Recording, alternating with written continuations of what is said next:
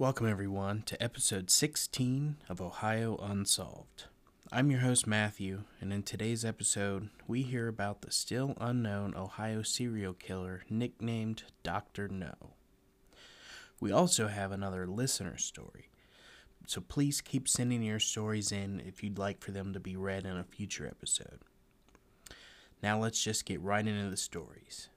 Make sure to lock those doors and windows, and get ready for Ohio Unsolved.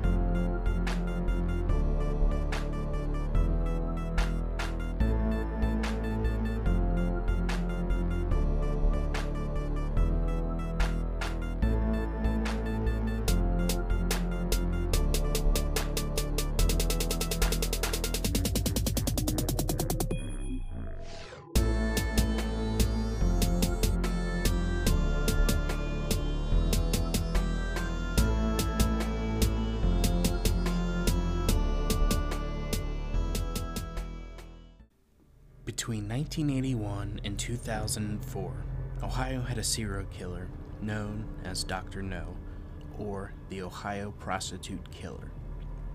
He's thought to be responsible for the murder of at least 9 women up and down I-71 in Ohio. He would choose prostitutes in parking lots and truck stops. There are suspicions that he killed 3 other women in New York, Pennsylvania, and Illinois. Most of the victims were sex workers at the Union 76 truck stop east of Akron and west of Youngstown, Ohio. Because of this, the police began to suspect that he was a truck driver. Most of the victims were found without their shoes and underwear. The killings began when the body of a young woman was found in Miami County on April 24, 1981. The cause of death was determined to be strangulation and a severe head injury.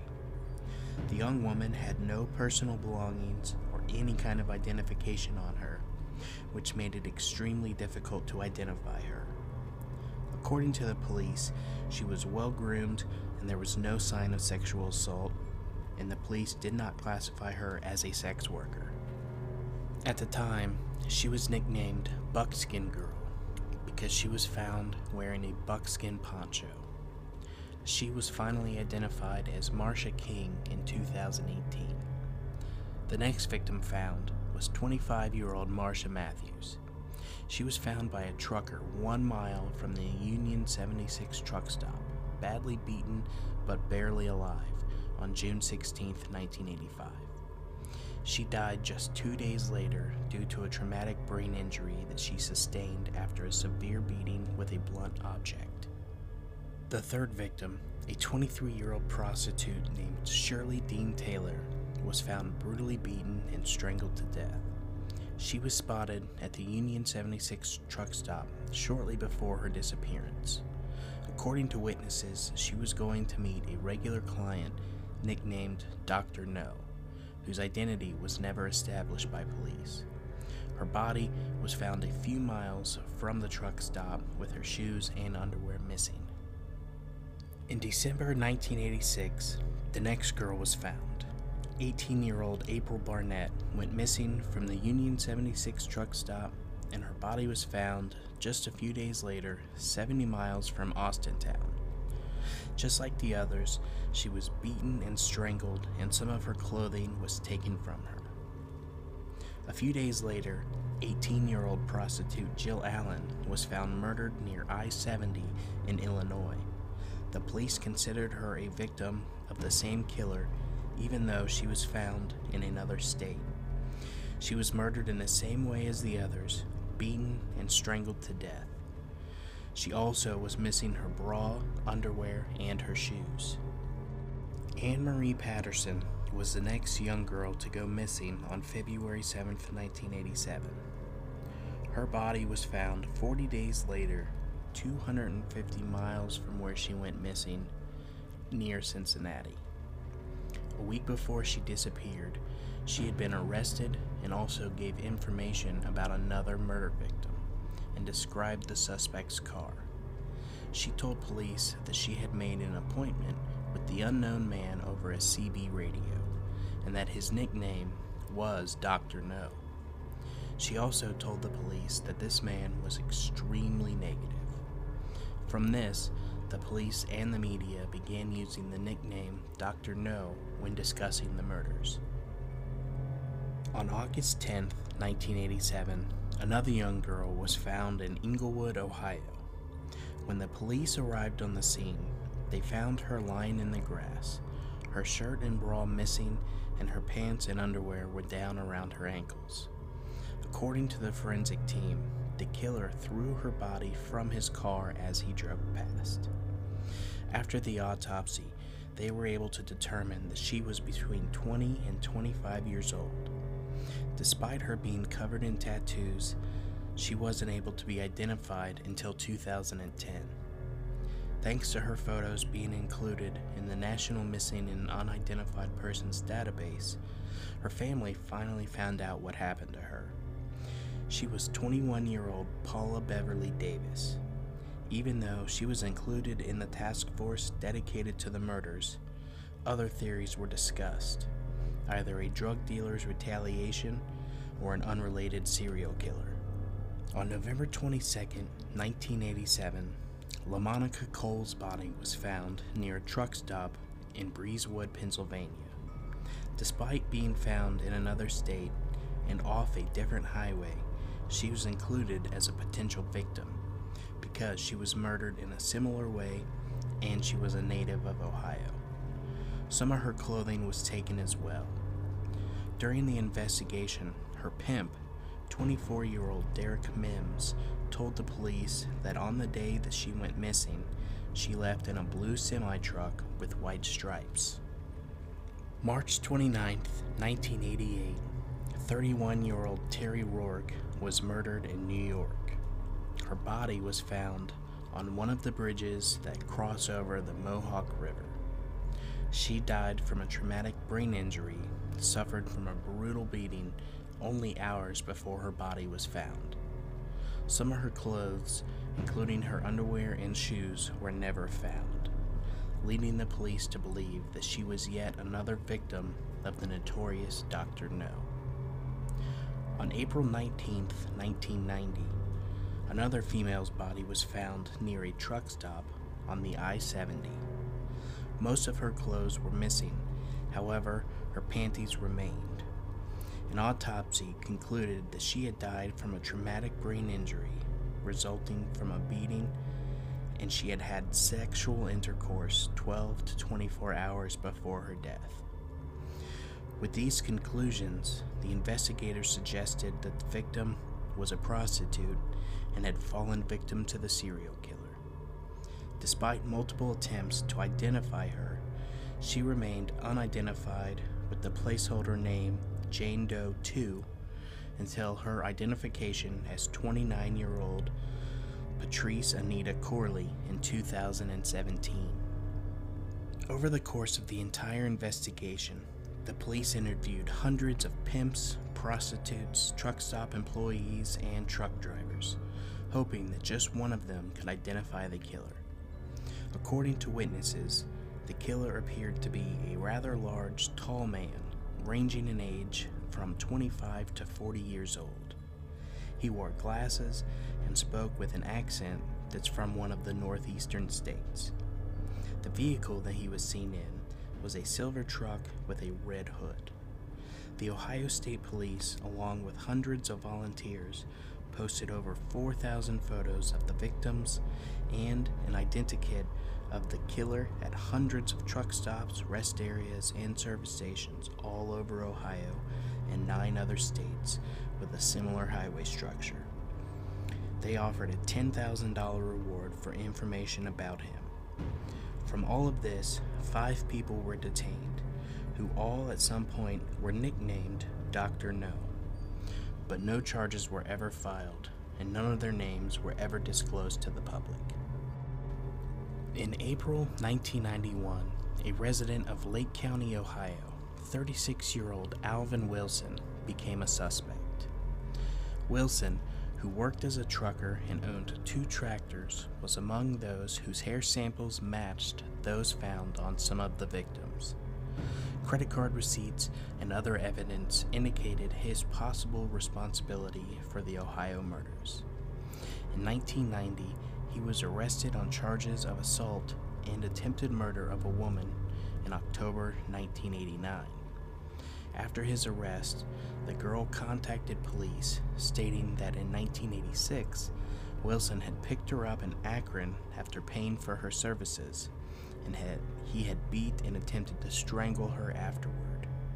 Wilson was tested for any involvement, but the results were inconclusive. That same year, a long-haul trucker named John Fortenberry was arrested for several murders committed across 4 states. He was briefly considered a suspect in the killings, but was later ruled out as his victim profile was just too different. Then, in June 1994, a 36-year-old trucker from Ohio, James Robert Cruz, Jr., was convicted in the March 1993 murder of 17-year-old Dawn Marie Birnbaum in Centre County, Pennsylvania, whose body was found along Interstate 80. The girl's body was discovered a few days after her death. Since most of her clothes were missing, Cruz was considered a possible suspect in the Ohio killings.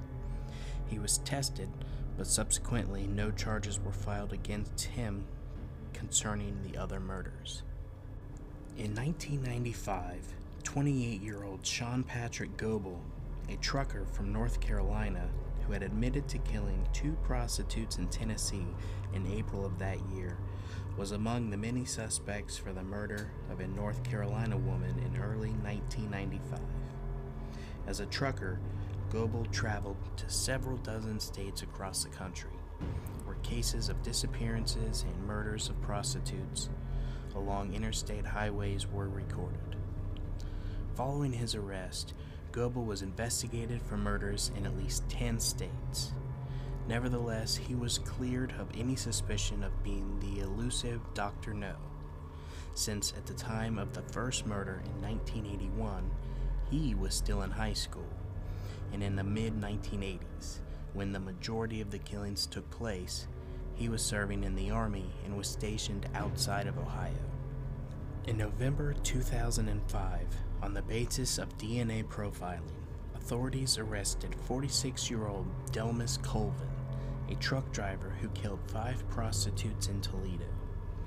Colvin later admitted to killing at least 2 others in New Jersey, but adamantly denied any involvement in the Dr. No murders during the 1980s. In early 2019, 49-year-old Samuel Legg was arrested in Arizona. Using DNA profiling, law enforcement agencies were able to prove his guilt in 4 murders in Ohio and Illinois, the first of which he committed at age 20 in 1989. His initial arrest was due to a match for an unsolved 1997 rape of a minor in Medina County, Ohio, where he was extradited to stand trial. In the fall of 1990, Legg was a suspect in the murder of his stepdaughter, 14-year-old Angela Hicks, in El Raya, but as there was not enough evidence, he was not charged. I'm going to break away from the script for just a moment. I'm now seeing on other websites that Samuel Legg has been arrested as the Dr. No serial killer, and as soon as I find more information, I will update in another episode. Now back to the script. It amazes me how so many people are able to kill people for years and never get caught. To this day, no one knows who the mysterious Dr. No is, or is it Samuel Legg? Is he still alive? Is he still killing in Ohio, or maybe in a different state?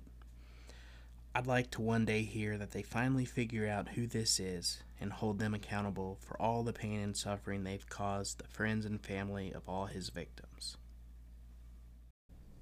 My next story is another listener story sent to me from Tessa Yarger and her husband.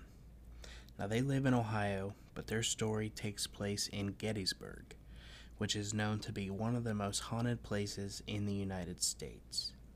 So let's just get on with the story. My husband is from Pennsylvania, born and raised, and I have never been to Gettysburg before, and I am super interested in ghosts and the paranormal. So what better place to go? He takes me, but he is mostly a non-believer in the paranormal. We toured Gettysburg on our own, but before we leave there was a walk-along ghost tour. We decided to go for the walk just for fun. The tour guide is walking us along, telling us ghost stories of different buildings and such. When we reach the end of the tour, the guide says that if we don't believe in such activity, there is a lesser-known battlefield, which I can't remember the name of, that during the battle there was a farmhouse that a soldier had been visiting the owners of. The enemy had learned of this soldier and came in and murdered the family and soldier. Rumor has it there was fog that rolled out and chased the enemy away. The guide says if you go out to this field and just sit for about 15 to 20 minutes, most people start to get an eerie feeling like someone is watching them and they have to leave. They can't handle the feeling. So he challenged anyone interested to go out and try to just sit and see if anything happens. We left the tour and walked through Gettysburg National Cemetery. I took a lot of pictures trying to capture anything without success. We eventually leave, and I drive us straight out to this field. Now at this point, I'm kind of disappointed because I've been interested in the paranormal for a very long time and have not had an experience in one of the most active places. We arrive at this field, and as we drive down this half-paved, half-dirt road, it was very quiet and kind of eerie. On our right side was a forest, and on the left side, the field with cannons lining the roadway. We pull over to the right along the tree line. My husband sees a tree that has been struck by lightning and split down the middle and decides he wants to see if there's any bullets embedded in it. We get out and walk.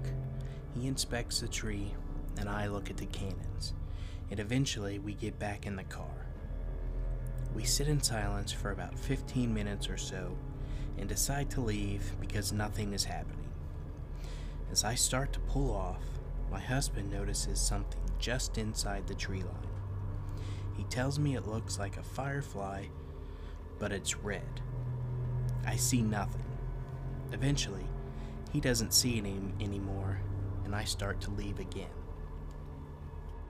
As I'm starting to pull away, I'm searching the tree line, and now I see it. I tell him and I describe it to him, and we both agree that we have seen the same thing. So now I'm pulled over again, and he has his passenger window down. We are sitting there in silence when we hear something that sounds like someone walking around inside the tree line. This tree line is approximately 10 to 12 feet away from us. At first, we think maybe it's an animal, and my husband yells out the window to try and scare it away, but it continues. He then opens his car door and slams it shut. The noise continues. His son calls him on Facebook Messenger to do a video call. They are talking, and as they're speaking, this noise of footsteps continues. At the time, it sounds like it's rushing towards us, and times it sounds like it's inside the tree line. Now my phone rings, and it's my mother. As we are talking, I am telling her what's going on, when all of a sudden, my husband's video call with his son suddenly turns strange. His son sounds like he is in another room, but we can see him on the screen. Then it cuts out and it's pure white noise. But his son is still visible and moving on the screen. The white noise lasts for about 10 seconds when all of a sudden a voice comes through the white noise and says, "Get out." Needless to say, I dropped my car in the drive and drove off. Now, I didn't just creep away at the posted speed limit, but I sped away. As we were driving away from the spot, a fog was rolling in behind us. The way the fog moved, it was as if it was chasing us away. The road away from this area into the stop sign was approximately 2 miles. We made it to that stop sign in under a minute. We came to a stop and realized we were both still on the phone. I spoke with my mom, and she had heard everything that had just happened. She heard the white noise, she heard the voice, she had heard it all. My husband's son had also heard it, which was really strange because the noise came through my husband's phone. We both ended our phone calls and decided to turn around and go back. When I turned around, the fog was gone and the road back to the spot was a clear one. We headed back to the spot and the actual drive back lasted about 2 minutes. When we arrived, everything had settled down. The steps were no longer there, the crickets were chirping, and evening was settling in. We sat in silence for another 20 minutes, but nothing happened again.